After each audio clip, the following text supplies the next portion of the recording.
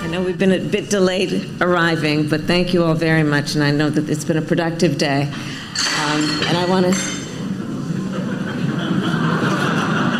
That's either auspicious or it's not. Democrats were shuddering privately just a few days ago about how big the margin was going to be. Republicans were predicting a red wave, but they may end up with the same slim majority Democrats have had for the last 2 years. We are going to take the House back. But we've got so much more to do, and I have only begun to fight. You and I have a rendezvous with destiny. We'll preserve for our children. Welcome back. Good Tuesday to all of you this Thanksgiving week, and welcome to the Ruthless Variety Program, fellas. Good to be back. Good to be back indeed. The hardest working people in politics. We just spent the weekend in Las Vegas. Yeah, but it's not it's not like by any stretch of imagination a vacation. No, it wasn't. Although we had fun. We did have fun. We were at the Republican Jewish Coalition's annual event, which I got to tell you, is basically become the kickoff to the presidential election. It really was. I mean, it was 100% exactly that. I got to start by thanking Matt Brooks, who's the executive director, and Norm Coleman, who's just what a great guy, for inviting us. They put us in pretty good placement, didn't they, fellas? Yeah, we're between Benjamin Netanyahu and Donald Trump. It's just an amazing, that's an incredible lineup. Amazing. We got the schedule. We were like, wow. Thank you, I guess. Yeah. The little program. No pressure. The little program that could all of a sudden set an important spot to entertain. But basically what it was, for those of you who didn't follow it, it's a tryout, right?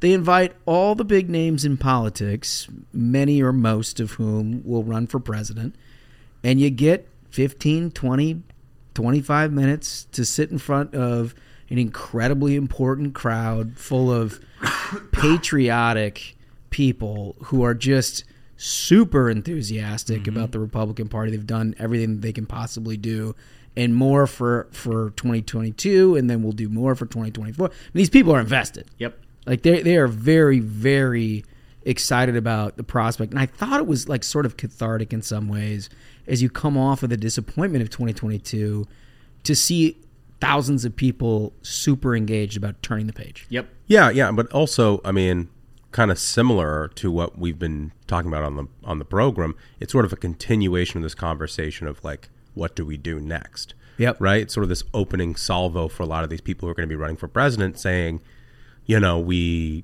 need to turn the page on Donald Trump, or we need to do this, or we need to do that. I think it's a good therapy session. And everybody has a different take on it, right? I mean... And you get to hear it straight from the horse's mouth. I mean, that's the thing, is the lineup that they have is incredible. Incredible. You had DeSantis there. Tim Scott spoke. Kevin McCarthy spoke. President Trump spoke.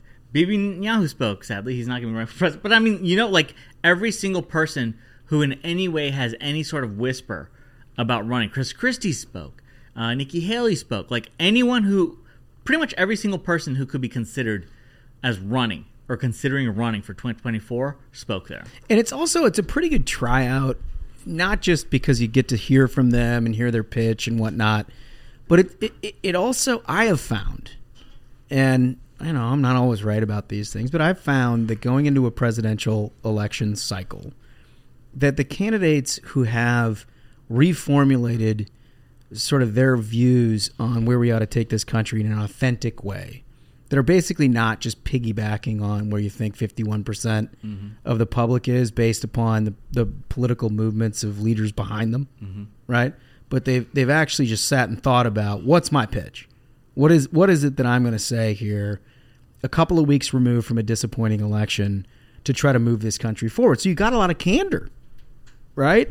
Absolutely. And you know, one thing I did notice is so we go on right before President Trump, and we're back in the green room as President Trump is speaking, and that crowd, I mean, the applause was thunderous. He got a standing ovation.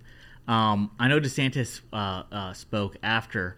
He spoke at 9. He got a standing ovation as well. I think it was telling. So one of the things that we did, we're kind of a side act. We're obviously not running for president. Yeah. We're here to sing and dance and entertain, as Right. you will. But Smug, you decided, because they don't have like a formal straw poll at this thing, Might as well start one. to get one, to Yeah. just start one. I didn't know what the organizers thought about this, but it was a great idea. And you basically asked for a round of applause for the candidates and who they support at this point. Yep. So it's like, spur of the moment. The 2024 discussion is, of course, thick in the air. We start talking about it, and I said, listen, we have a crowd of these people, who, like, the grassroots, the activists, the folks who are involved in the movement. I said, round of applause if you support President Trump for 2024. And you get applause. Round of applause if you support DeSantis for 2024. Well, let me pause you on that. Yeah. Because that was the big surprise. I mean, I have spent an inordinate amount of time out and around the country here in 2022 and kind of saw this coming, because there were elements of grassroots rallies throughout this country where DeSantis was an immediate applause line, right? Figure these people are, everybody's pretty plugged in or whatever. But when you get to the context of 2024, I was interested to hear how that translated. Yeah. Right. Clearly it did. You asked, and it was like thunder. Yeah. I mean, lot of applause for DeSantis. And then icing on the cake, I said, okay, what about Rick Scott? And then, what's his name? Weigel. Weigel tweets out, he's like, pin drop. Pin drop. I guess the point, and we didn't belabor the point. We didn't go through every single candidate. But the point is that you got contenders and pretenders here, right?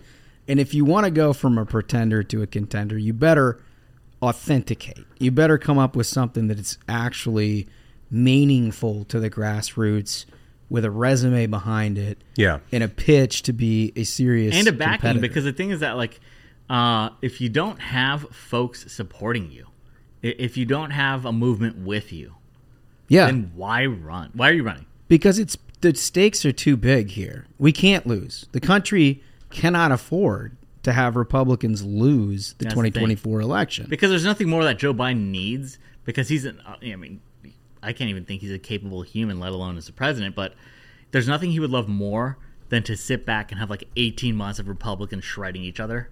Right. And then being like, all right. I mean, you're going to get some of that, but the point is...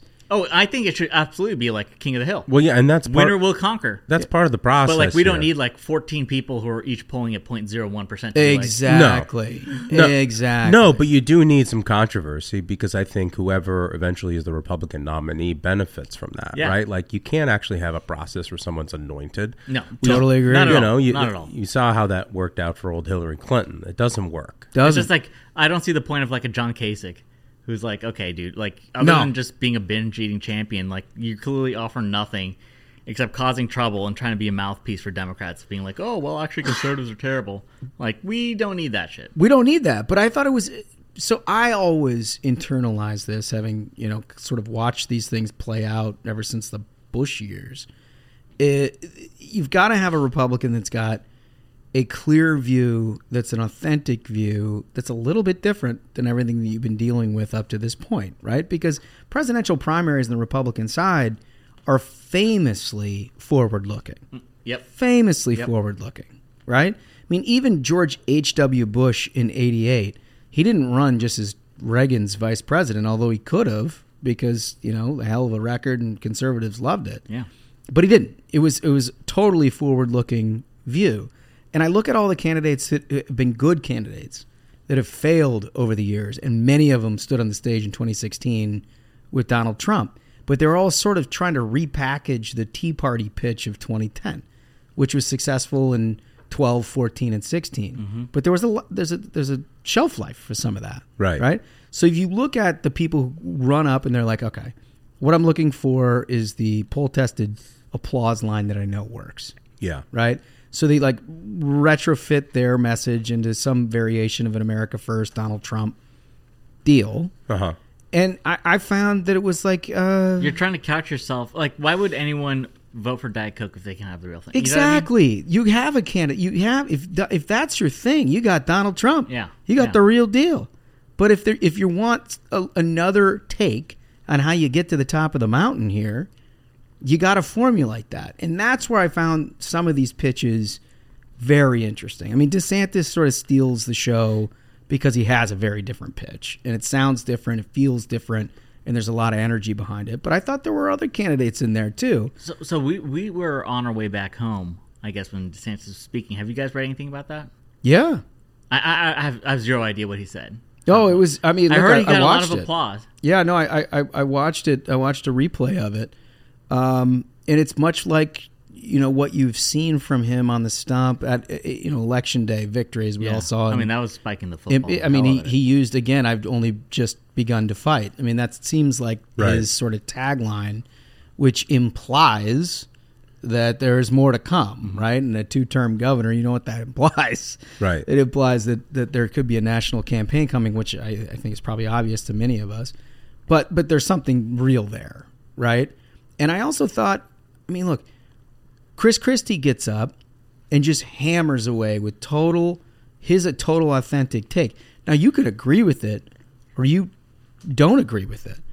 What I respect more than anything in the world is somebody who's willing to go up to a crowd without any idea of where the tested applause lines are and tell them exactly what it is that you think. That's a rare thing. It's a rare thing. Yeah. I love that stuff. I really love that stuff. It's not like all sort of manufactured, and he just he shoots from the hip, and he got to standing up, right? Not everybody did. Mm-hmm. Not everybody did. Yeah. You had Teddy Ballgame up there, Ted Cruz doing his thing. It sounded very much like it did in 2016. It's kind of sort of an anti-establishment thing. I like Ted. I respect Ted. I love that what he does in the Senate and all of that stuff. I'm just not sure it's different enough at this point. Well, I think all of this is going to be determined by Donald Trump. I think people underappreciate the fact that, he can suck the oxygen out of any single room. Yeah. And, if you go back to his announcement a couple of weeks ago, I think it's quite clear the way he wants to frame the 2024 election is a contrast between his presidency and that of Joe Biden. Mm-hmm. And I think what he sees in the strategy there is, elevating himself above the other contenders and saying, look, I did the job. Yep. Here's the record of what I did as president, and here's what we have right now. And here's the thing, that is an incredibly compelling message. It's a compelling message. The best economy in my lifetime that I can ever recall is under President Trump. I mean, we were just skyrocketing every year after year. It was record numbers of Americans getting employed, of wage growth, of you saw net income of Americans growing at faster pace than any other time in history. But I think it's a double-edged sword for Trump, because back to your point, Holmes, is all of these elections for president are looking forward, not looking back.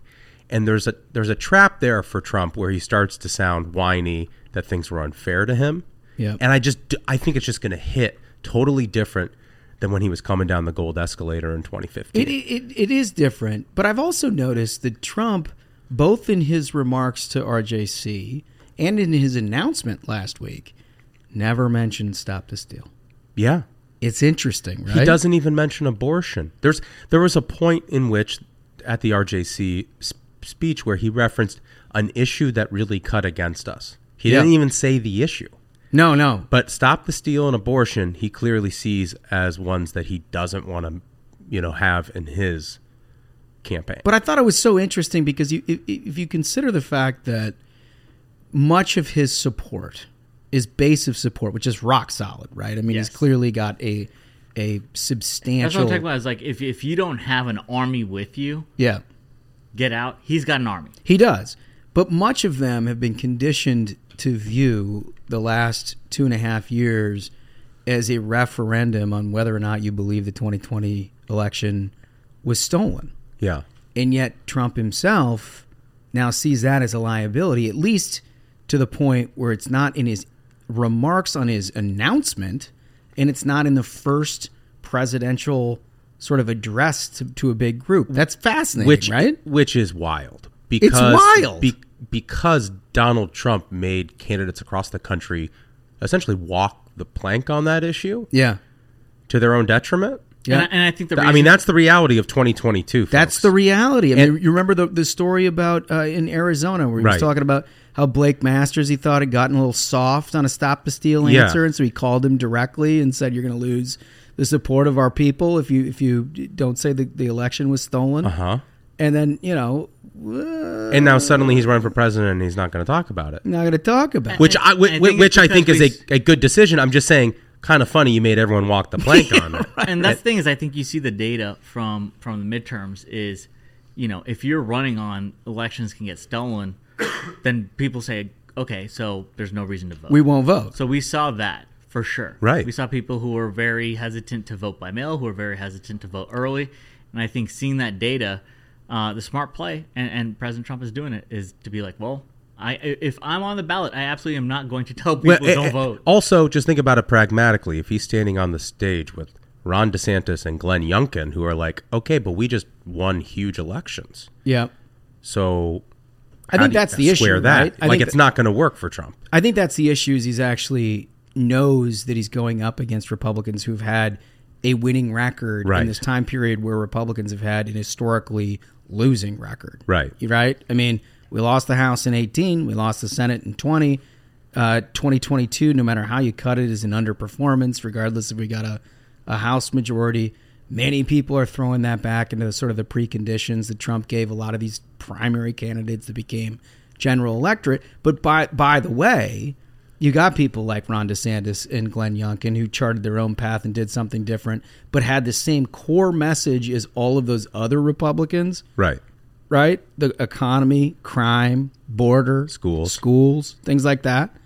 And they did spectacularly. So, I mean, look, this is fascinating stuff to try to break down because it goes far beyond sort of your New York Times knockdown of like, oh, this person said this person said that. I mean, why? Why did they say this and why did they say that?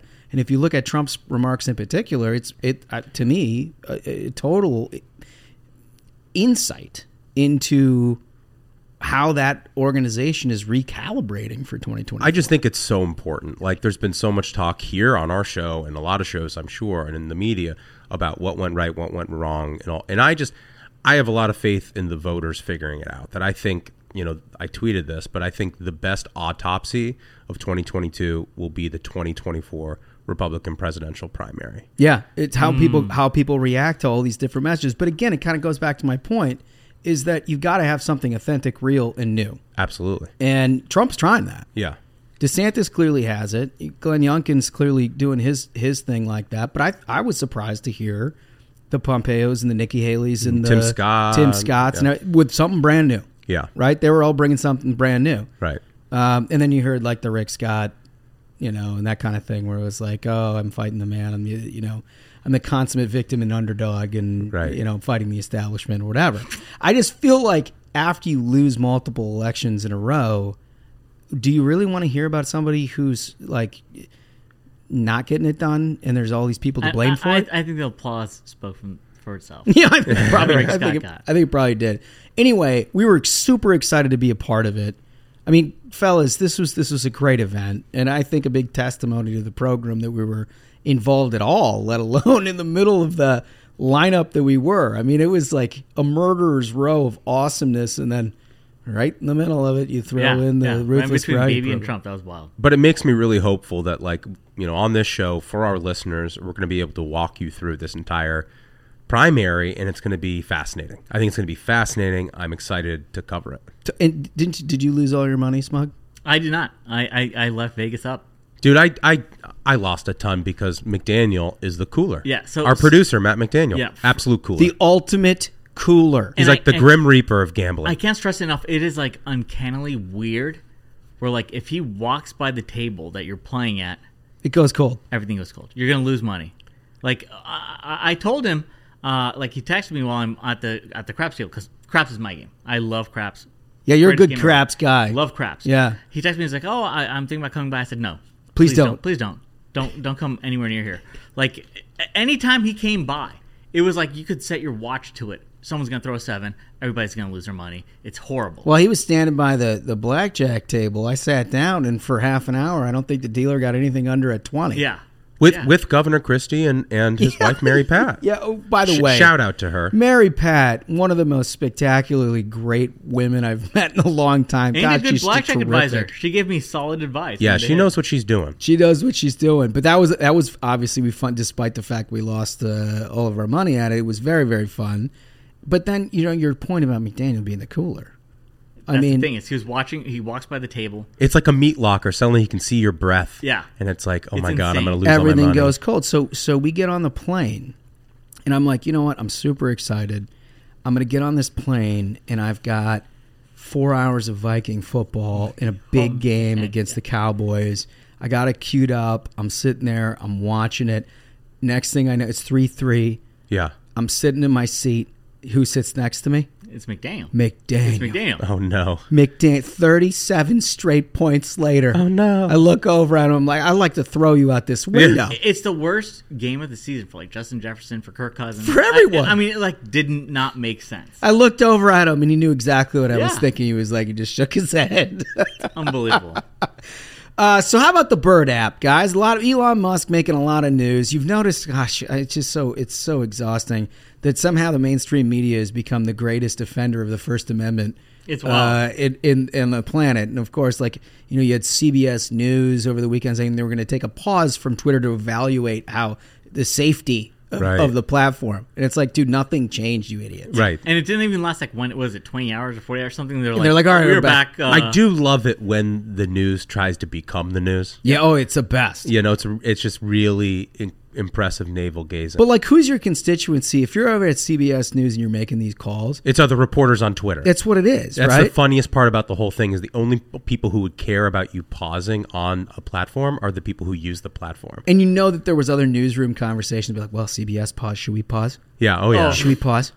Maybe we should pause. They are the most self-obsessed group. It's unbelievable the way that these people operate. And they think that anyone is actually going to join Mastodon because So they're moving Mastodon there. is, explain this for a minute, because nobody, I guarantee, listening to this program knows what the hell that is. So Mastodon is kind of like a joke of a social network. I remember, when it launched, I want to say 5 years ago, it was like a meme joke of signing up for an account on Mastodon. So I have my account on Mastodon from 5 or 7 years ago.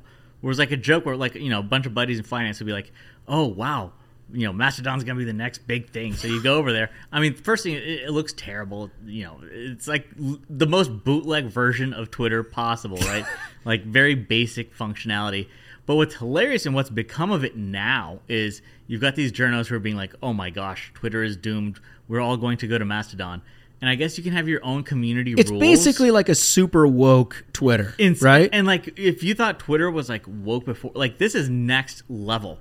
Communities can set their individual guidelines, and the one that all the journals are on is you cannot post anything that could be in any way considered right wing Or offensive. Yeah. And quote unquote offensive. And so what's hilarious is over the past weekend you had journals going after each other on Mastodon for not being woke enough. Hell yeah. And I was like, this is it. Thank you so much, Elon. Thank you. You've created this battle dome of where all these woke idiots now have to go after each other. Well, my favorite thing I saw from over the weekend was this woke journo CRT Yes, I know what you're talking CRT about. person posted something on Mastodon about white privilege or whatever, and it got flagged for racism. Yeah. And it's this ideology is you're not violating CRT itself. enough. Yeah, You're not CRT enough. Hell yeah. So amongst the backdrop of this hand-wringing crybaby bullshit, Elon decides to reinstate Trump. Yeah. By poll. And like Duncan points out to me, there were over 15 million votes cast. Yeah, he just puts up a poll, says, should we reinstate Donald Trump? Vote. Yes, no. Amazing. Incredible. Whatever your opinion of Elon Musk is, the guy understands that the platform is about engagement. Mm-hmm. Yeah. And if you can juice the engagement on the platform, good for you. You own the thing. Yeah, exactly. So they had all-time record engagement. Right. while he 15 was million doing this. votes. I mean, that's a ton. And the majority go for yes, reinstate former President Trump. And I mean, it's amazing. Anytime there's no ballot harvesting, Trump wins every time. Isn't that something? So he's back up. Well, look. But the biggest question is, will he tweet? Will he tweet? Because he started Truth Social. Yeah. And we've had people on to talk about Truth Social here on the program. It's supposed to be basically the other side of Mastodon, Twitter, and then the right side of it is Truth Social. Obviously, nothing has the participation that Twitter does. Yeah. Right? And so Elon then starts baiting Trump with all these memes about, like, he wants to. Yeah. Basically, he wants to tweet.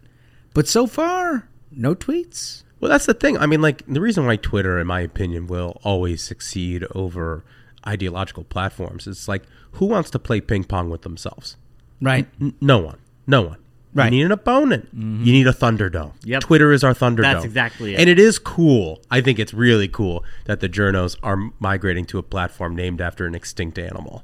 It's like I wouldn't be looking to journos for investment advice. That's all I'm saying. The age of them being able to control all narratives has come to an end. Yeah. And it's driving them wild. It's totally nuts, but it's also exposed the complete hypocrisy that Twitter's previous leadership had with having, like, the Ayatollah Khomeini and Iran on there, but not the former president of the United States, 100%. Right? So they just reinstate all these people, which, by the way, are not just conservatives. Like Kathy Griffin got the absolute idiot, left-wing psychopath actress who, 20 years used to actually be in some things, right?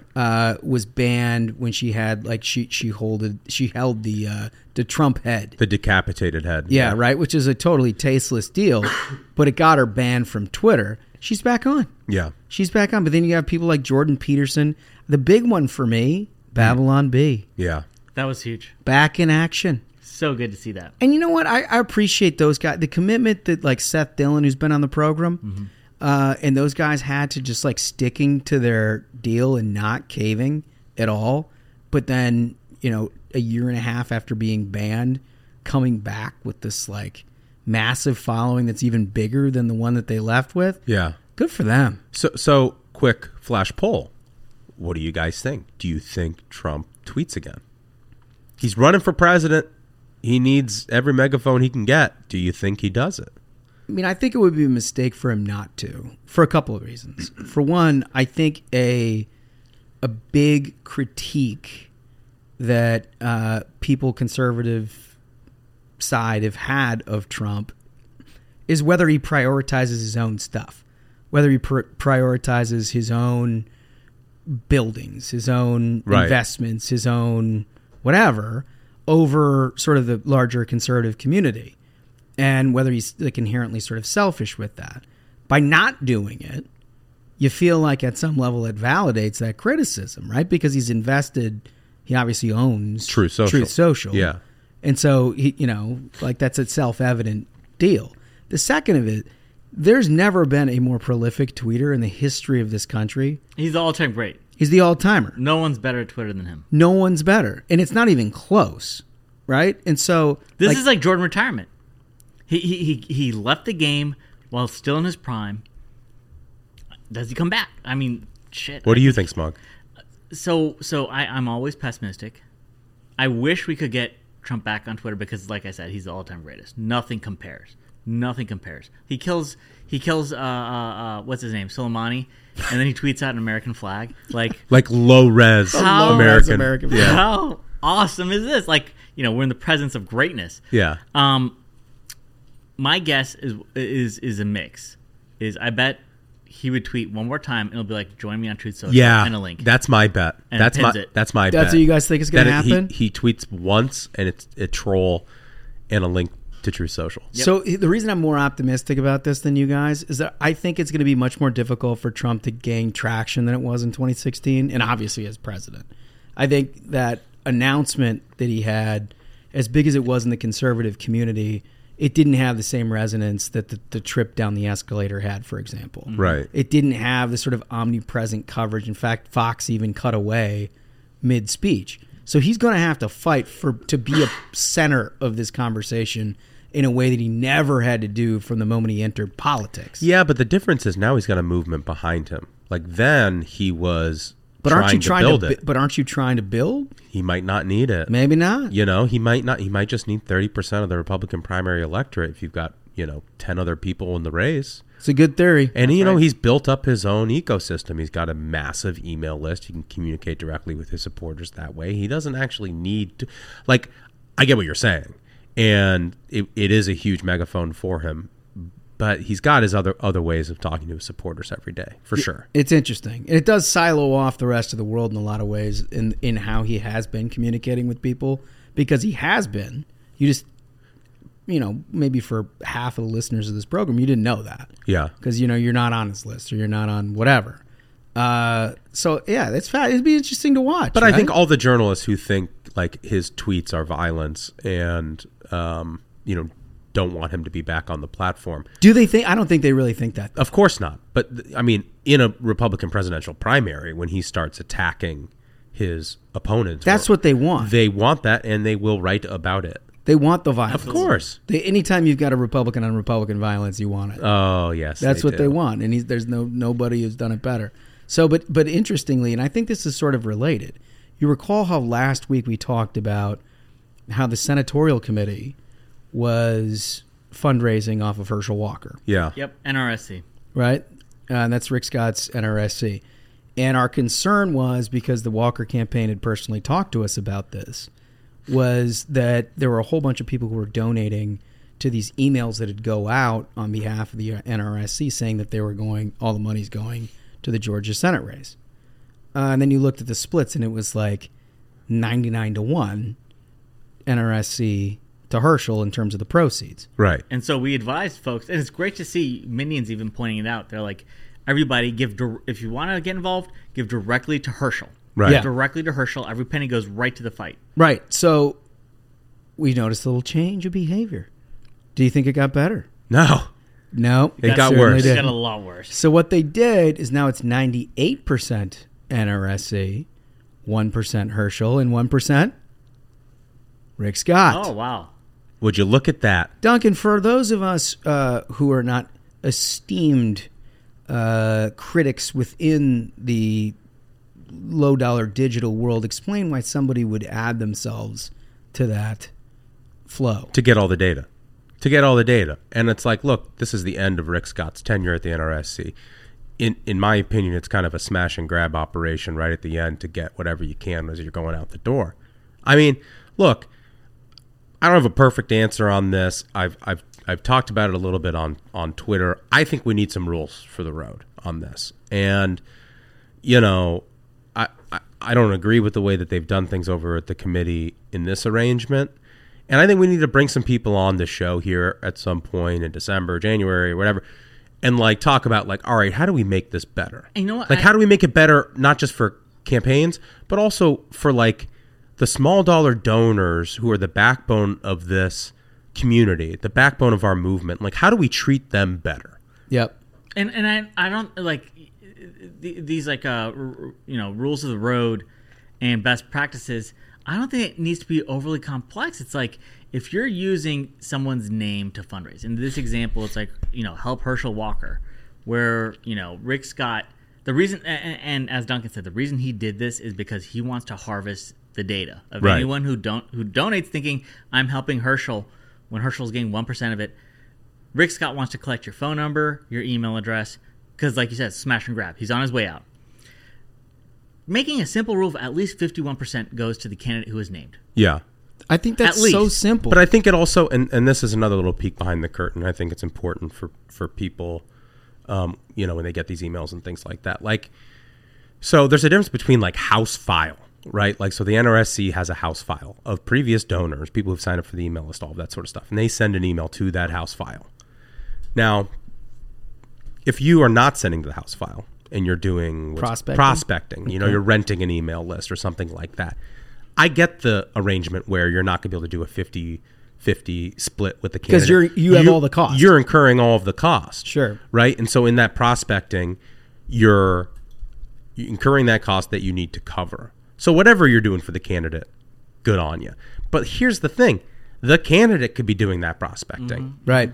For themselves. Right. With 100% of the proceeds. Right. What is the actual argument for the NRSC who wants to go buy TV ads that are going to cost them 4, 5, 6 times what a candidate rate is to be doing that prospecting instead of the campaign? And that's where my head's at on this whole, like, we need to figure out, like, whose role and whose responsibility what is in this ecosystem. And some people are choosing to not make the responsible decision. Yeah, it's just we're not in a place where small dollar donors are happy about anything that's gone on here. Right. So you've got to work as a party to figure out how everyone can be comfortable going forward, or we're not going to have small dollar donors. And Right. maintain their trust, because like on the face of that, Rick Scott being like, okay, well, I'm going to throw in 1% so I can harvest the data. I mean, that just is like, it's just such a scummy move. Just like because I'm trying, like if you're a small dollar donor, you're just trying to help Herschel out. Yeah. And this guy's like, I can see it as an opportunity to harvest your email address and your address and your phone number. It's like, dude, we need to win this Senate seat. Just help Herschel win. Right. Your job is to help Herschel win. Why are you like worried about harvesting shit on your way out? Another reminder, go to teamherschel.com, donate. Bingo. Exactly. So let me just put a capstone on this piece of the conversation by saying I got a call over the weekend from a high dollar donor. This person does a lot for the Republican Party and is also networked with a whole bunch of other people who do tons. Like they really put their back into it. They're true believers. We would be nowhere without them. And they were like, look, we get it. We're not like Rick Scott fans either. And we understand that this thing didn't work out. But like, can you guys just drop it? Can you just not talk about this anymore? And the point that I made to them is, look, we are the authors of Don't Take the Bait, right? This program. We're the authors of Don't Take the Bait. This is not bait.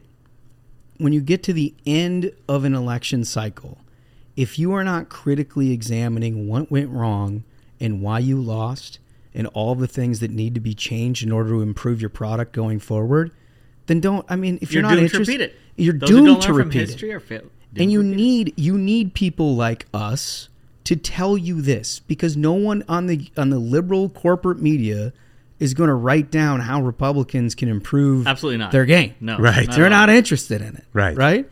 But those of us who work in it, who see this stuff every day, in my view, have an obligation I think so. to talk about. If I gave zero shits about whether or not Republicans were ever elected to any office again, it would be so easy for me to just say like, oh, everybody did a great job. You know, look, there is no benefit, financial or otherwise, for someone who's involved at the level that we are in Republican politics to try to point a finger and say this went wrong. Because the benefits are all for people who just like slap people on the back, tell them it's going great, you know, and then wait for their next contract. Yep. I don't give a shit if I ever have another contract. What I'm more interested in is that we actually improve this product to a point where we don't have people like all of our listeners, right? All of the minions who just busted their asses for 3 years to try to get to a place where we could actually retake majorities, and we come up short, and then to tell them like, well, I guess there's just more Democrats. That's not the answer. Nope. You got to answer to those folks. That's not the answer. They deserve the answers. They deserve the real answers. And so, I mean, I think in part that's why you listen to the program, right? It's because we're just going to tell people how it is. Now, does that mean a year from now that I'm going to be railing away on Republicans who I disagree with? No, I don't. I mean, I disagree with Republicans all the time. I don't give a shit when we're in the process of formulating the message and we're getting actual missiles in the air here in a political context in fighting against Democrats. What I care deeply about is that we correct the wrongs and the things that went terribly wrong in 2022. Yes.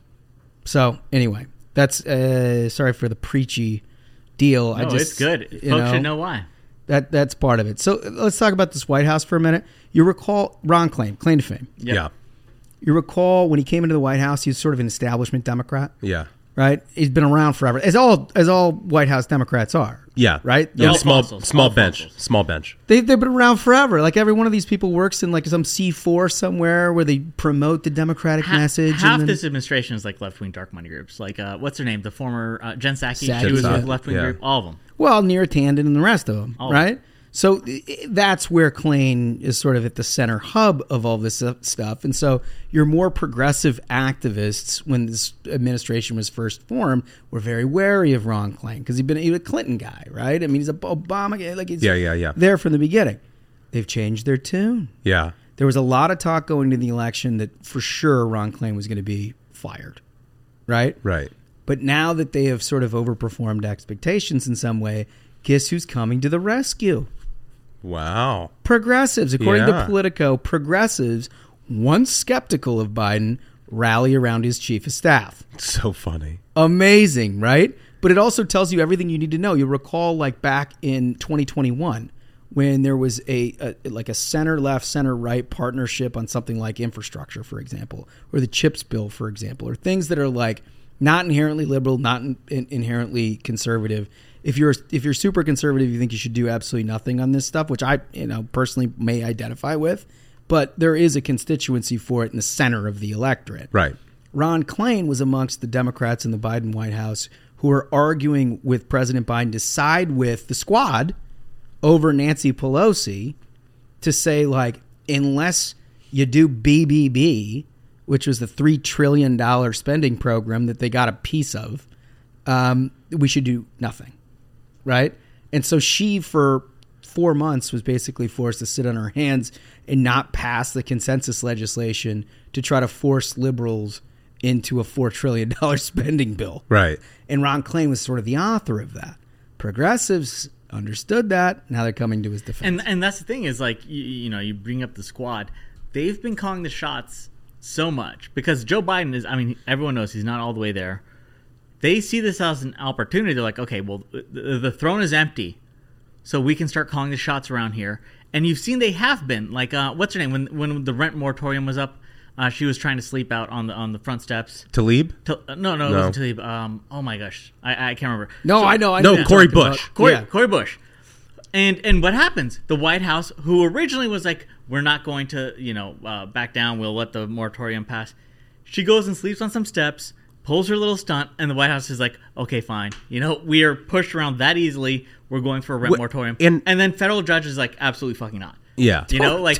They're doing basically anything the squad wants until a judge is like, no, this is illegal. They're not just listening to those radical members of Congress. They're also, like, inviting lunatics into the White House to give their thoughts on what the administration should do. Do you remember Ron Klain had, like, the Mueller she wrote Twitter account and like the Brooklyn Defiant guy and all these lunatics. The worst people on Twitter rolled up and we're like, here's our agenda. Yes. And you see elements. Here's what you're going to be doing. You've seen elements at a lesser degree in previous administrations. Like the Trump administration was a perfect example of where you had a president who had some extremely specific views of what should happen on things like immigration, right? Trade, things like that. But there was a whole bunch that he, could care less about. And so there were activist organizations that sort of positioned themselves in a way where they could sort of amplify that. And they were super happy with the way that White House was prioritizing immigration or whatever, because it gave them a voice on things like, what was the let them out of jail thing? First Step Act. First Step Act. That's it. First Step Act, right? So, I mean, a perfect thing, if Donald Trump was super invested in that issue, there's no chance that thing would have happened. Right. Zero, right? But the fact that it was like something he kind of didn't care about, they just sort of got together and pushed it over the finish line.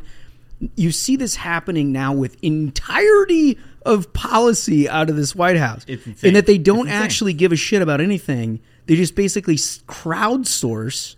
And this chief of staff enables it. They crowdsource whatever is popular on Twitter amongst progressive activists. Yeah. It is the most fascinating, and we've talked about this a lot on the show, but it is the most fascinating thing that Joe Biden got elected president of the United States by ignoring Twitter. Yeah. And now his entire campaign is captured by its sentiment. It's wild. That's hilarious. That's hilarious. All right, so let's get off politics for a minute. Fellas, this disappointed me. There's a new poll, and McDaniel finds these things on Study Finds, which I've never encountered in the natural life, but it's always in our documents. They really come up with some wild polls. Yeah, so this poll, it shows that 1 in 3 people have never built a snowman, and 1 in 4 people haven't had hot chocolate. I saw that and I was just stunned. So does that mean? How? I don't know. How?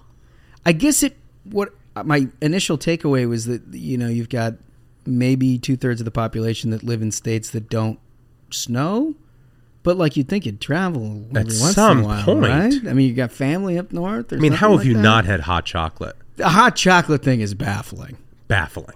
If you've never had a cold night in front of a fire. Isn't it child abuse if you don't do that? I mean, makes no sense. And that's to the me. thing is, like, even like Las Vegas is a prime example. Like, it's a desert. Yes, it's hot, but in the winter months at night, it's cold as hell. Oh, yeah. You're gonna have that hot chocolate. I just don't get like. So they put more behind this because my initial thought was, again, that people didn't live in snowy areas. More than half of the poll, 55%, regularly experience snow where they live, and they still don't build the snowman. Unreal. It's child abuse. You gotta do it. It's child abuse. So look at.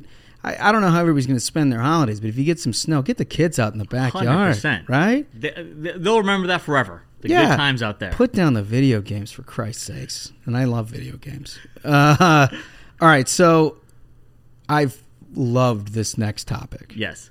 Because, one, it'll throw you into a little bit of a rage. Yes. But two, it may be a precursor of some things to come, as we've discussed. The Senate Judiciary Panel to review the 2014 Supreme Court leak claim. So this is according to Axios, but the real story was in the New York Times over the weekend that said that they had some activist basically claims that Justice Alito had dinner with one of their donors who said or implied somehow that he was going to make a ruling on their behalf on the Hobby Lobby case. Big case. Big social conservative case, right? Religious liberty, yeah. Big religious liberty case. And so this person then operated as though they were going to win, and so they recalibrated their strategy or what have you. The story, and I read it, was basically a third-hand representation with all of the first-hand people denying that it ever happened. Right, it's a giant game of telephone where somebody said they heard from somebody who heard from somebody, and then that person's like, no, that never happened. And like, all right, well, we'll write it anyway. It was like, so my brother's girlfriend heard this from her cousin's hairdresser, who heard it from the waiter at a restaurant. But everyone who was there denies it. They're like, no, that never happened. And the New York Times is like, yes, we will print this. So you may ask yourself, why is that relevant? Yeah, 2014 Supreme Court leak. I feel like... Isn't there something that I feel like there happened? was one that was much more recent than that. Yeah. I think so, too. But you know what's funny about that leak is that they said they were going to do an internal investigation of it. I haven't heard anything about that since. No. The one thing I didn't see was that the Senate Judiciary Committee Chairman, now Dick Durbin... Yeah. is now interested in the 2014 leak. Right. And when we discussed this before we started recording, my thought was, because I sort of got interested, I was like, oh, that's interesting. The media's talking about how devastating, these leaks can be to confidence in the Supreme Court. Yeah. It's like, I mean, I don't know exactly how this is going to go down, but like, I can only think of one reason why they would be writing about a 2014 Supreme Court leak, and that is we're about to find out who did the Dobbs leak. That's it. And it was like Sotomayor. Right. That's what this is about. And they want to muddy the water. They want to muddy the water. And be like, look, Exactly it's 6 of one, half dozen the other. Look, this stuff happens. It's bad, but look. Though many people are saying Alito did this too. Right. But if ever you worried just for a moment that Democrats use the government for their political purposes only, this is it. Prime example. Right? Somehow you have the chairman of the Senate Judiciary Committee announcing that they're reviewing, quote-unquote, serious allegations, as according to Axios, about the New York Times report of this 2014 situation.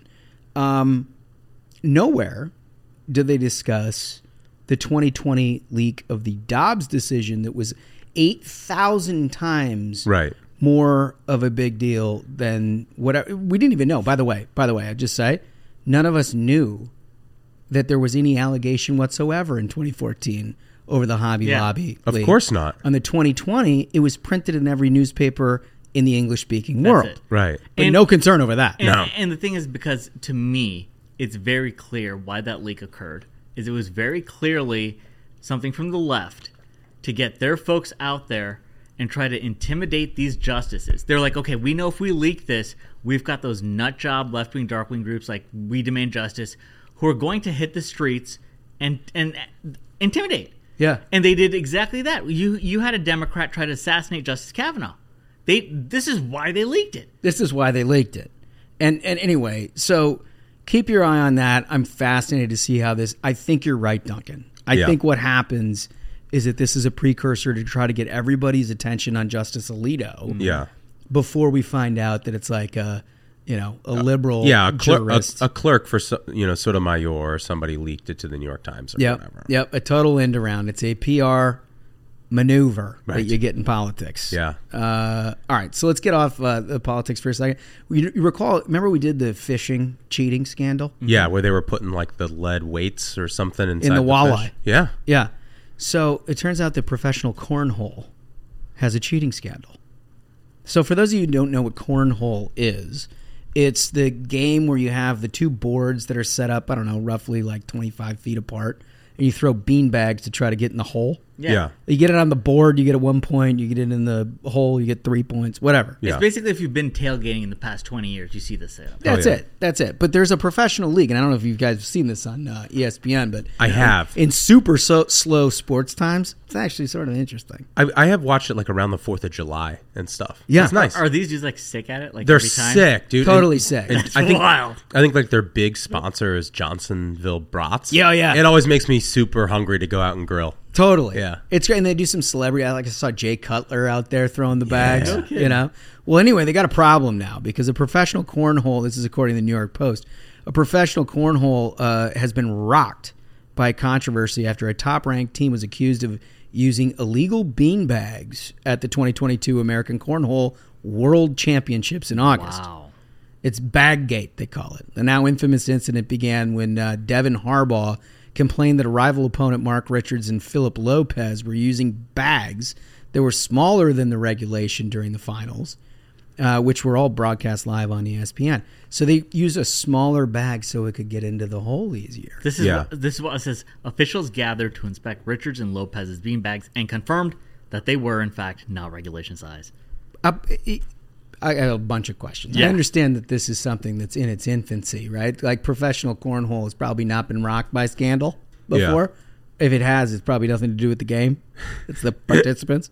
But how is it that you allow the teams to use their own bags? Yeah. It's like letting Tom Brady show up with his own football. We saw how that went. Half deflated thing. Yeah. So it gets even better. The story gets even better. Outstanding work, McDaniel. This is wild. This is wild, yeah. It says ESPN's cornhole color commentator Mark Pryor remarked that that's going to create some drama. In response, Lopez and Richards requested, the two who they found their bags. Who accused them, yeah. Requested that their opponent's bags also be inspected. Their bags were also found to be not compliant. So both unbelievable. Of them. The guy who complained about it also was using the wrong size bag. It's like the Spider-Man meme of cheating. Yeah. Cornhole. Everyone's pointing at everyone. Amazing. It's a staple at tailgates and barbecues, and it's rapidly evolved, according to the New York Post, from a simple yard game, but it's now got professional athletes and sponsors, and it gets even bigger. There are currently 155,000 members of what they call the ACL. That's the Professional American Cornhole League. Yeah, it's up from 30,000 members. So this thing is growing hand over fist. I'm all for it because it seems like just another excuse to get together with your buddies and drink. Oh, it's like I'm practicing. Yeah. It's just great, practicing. but they have real money. There's a $250,000 of winnings and sponsorship deals from the endorsements. Wow. So look, you got to keep an eye on the bags. Yeah. There needs to be scholarships. Like imagine, my kid, he's good at cornhole. Do you think Paid his way through college. Yeah. See, I put him through college on the cornhole? So do you think like maybe a way of handling is you have to feel each other's bags before you play? Oh my God. It's a family show. What? No, look, you raise a good point. All right, so we've talked a little bit about the rail situation. Yeah. And I know, Smug, you're sort of into this, right? The largest U.S. rail labor union votes against contract, raising a strike possibility. I mean, for those of us in the Midwest, we could kind of give two shits, although, maybe freight and whatnot Oh, yeah. becomes a big problem. Look, it'll impact all the supply chains. That's the real big issue. But it turns out, according to Reuters, workers at the largest U.S. rail union voted against a tentative contract deal reached in September, raising the possibility of a strike in the upcoming weeks that could cause significant damage to the U.S. economy. Interesting, right? I always think about rail, I think about like Amtrak. Yeah. That's not what we're dealing with. Like the Acela corridor. Which, for my money, Like journos complaining about Wi-Fi. Yeah. Yeah. And But that's the thing, not is really that, what this is. So much of goods in this country are transported by rail. It's Yeah. efficient. It works. This is the key takeaway from this. So if these labor unions have their way and they cripple the country, it says a rail shutdown could freeze almost 30% of U.S. cargo shipments by weight. 30%? Yeah, cost the American economy as much as $2 billion per day, and unleash a cascade of transport woes affecting U.S. energy, agricultural, manufacturing, healthcare, and retail sectors. Wow. Because the thing is that like everything that's used in every industry is transported by rail. So like if you're manufacturing goods and services, your raw materials, they're getting there by rail. For energy, like oil is transported across this country by rail. Like so much of it depends on it. And the problem is that these unions are using that fact to their advantage of being like, okay, well, listen, we'll shut down the country. We'll screw the economy if you don't pay us. Well, enough. Lord knows you can't transport oil by pipeline in this country with the Biden administration. Right? That is a problem. Yeah, we'll keep an eye on that. It turns out Foldy's hardest hit by this next story. You recall Matthew Foldy, our resident vegetarian. He's a vegan. He always says vegetarian. Tries to clarify, but it's like what difference does it make? It's a terrible decision either way. I don't know what it is, but it turns out Beyond Meat is struggling. Yeah. For good reason, because Beyond Meat sucks. But anyway, the plant-based meat has big worries. This is according to the New York Times. It's lost some of its sizzle. Its stock has slumped nearly 83%. I mean, that's bad. Whoa. That's rough. That is big deal. The company had expected to rise as much as 33% this year. It is now likely only minor growth. McDonald's concluded a pilot of the McPlant burger. I can't even imagine. Yeah. Made with Beyond Meat patty this year with no plans to put it on the menu. Yeah. So in October, the company said it was laying off 200 people, 19% of its workforce. Oof. And the thing is, there was so much hype behind this company. Like, for some reason, there's just this weird obsession with the left of being like, we will force everyone to eat either bugs or, like, in a lab, chemicals will process something that you will chew on. Yeah. Where it's just like, they thought this is going to work. But why would anyone be like, you know what, I could have a burger or I could have lab-grown chemicals placed between two pieces of bread. I think I'm going to go for the chemicals. Absolutely not. You know, nobody does that. Nobody does that. But that's what they do now. What's hilarious? You remember one of the executives at Beyond Meat a couple months ago lost his job because he like attacked some dude and like bit a pice off him. Oh yeah, I remember we covered that. We covered that. It's like from the top down, they know you want the real thing. He was. It's totally true. But it turns out all this stuff is having a tough time. Cultured meat gets a green light from the United States Food and Drug Administration. This is according to ZM Science. Some people swear by it, others swear off of it. Both groups were keen to tell the other why it should change its ways. I don't know that I really understand exactly what's happening here, but cultured meat apparently is now the way that we got to... I don't even know what that is. What is cultured meat? So this is from... And I mean, this just sounds like the opening of a horror movie. Yeah. Where then something really terrible goes wrong. It says, cultured meat is produced from seed cells that are isolated from living animals. These cells are then housed and fed inside bioreactors to divide and mature into the desired type of tissue. Growing meat in this way is extremely expensive as of now. And although we don't yet have exact figures, it's likely several times more expensive than growing meat on a farm. I mean, like, this is why the left clings to it, because they're like, oh, something that makes everything more expensive for people and accomplishes less than we originally had. Sign me up. They're like, this is our energy policy already. Why don't we just force everyone to eat cultured meat? It's just like quote unquote progress. Yeah. They're like, right? I think it's a good idea. Like the description of like they find a seed cell and they put it in a bioreactor. Dude, the animals are on the farm. The animals know they don't need bioreactors. However, one thing I would say, devil's advocate on this is, I mean, especially when it comes to steaks and things like that, the big trend now is like, you know, American Wagyu or the special grade of Japanese Wagyu. Yeah. You know, I mean, it's interesting that maybe you could culture meat like the most delicious steak in history by like getting a specific type of seed cell from like the tastiest cow on planet Earth. But what are the chances that you end up getting like stage 4 cancer out of that stuff? Yeah, right. Probably pretty high. Is there's going to be like sometime in the future that some alien's going to bust out of someone's stomach because they had this stuff? Yeah. As opposed to like if we want the perfect like steak find the best cows. It's throughout history, you know, our humans and agriculture, you find the best breeds, you mix them, and you end up with a great result. You know, we got chickens that are like 40 pounds of breast on one chicken at this point. Right. And that's how we get, you know, our chicken sandwiches. But, like, the idea to me of, like, there are dudes in, like, you know, lab coats with test tubes being like, okay, time to make food. Absolutely not. No, absolutely not. I'm not into it. And you shouldn't be either. One thing you should be into, though, is our Thanksgiving Spectacular. Yes.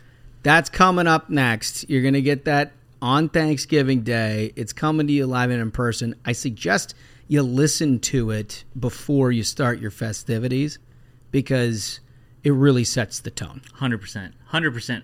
We're more proud of that than anything else. It's a tradition at this point. You know, so many folks listen to it. It's our third annual Thanksgiving episode. Incredible. I think we've done it, and I think we're going to prepare you on Thursday. Let's have at it, fellas. Yeah. Well, outstanding work, gentlemen. If I can say so myself, absolute banger of an episode. Thank you so much to the RJC for having us. Thank you so much to our listeners. So, until Thanksgiving, minions, keep the faith, hold the line, and own the libs. We'll see you on Thursday. Stay ruthless. Sick of being upsold at gyms? My guy, you're currently a base member. For $90 more, I can upgrade you to our Shred membership. For $130 more, you'll be a Swole member. And for just $300 more, you'll reach Sweat Platinum. At Planet Fitness, you'll get energy without the upsell. Never pushy, always free fitness training and equipment for every workout. It's fitness that fits your budget. Join Planet Fitness for just $1 down and $10 a month. Cancel anytime. Deal ends Friday, May 10th. See Home Club for details.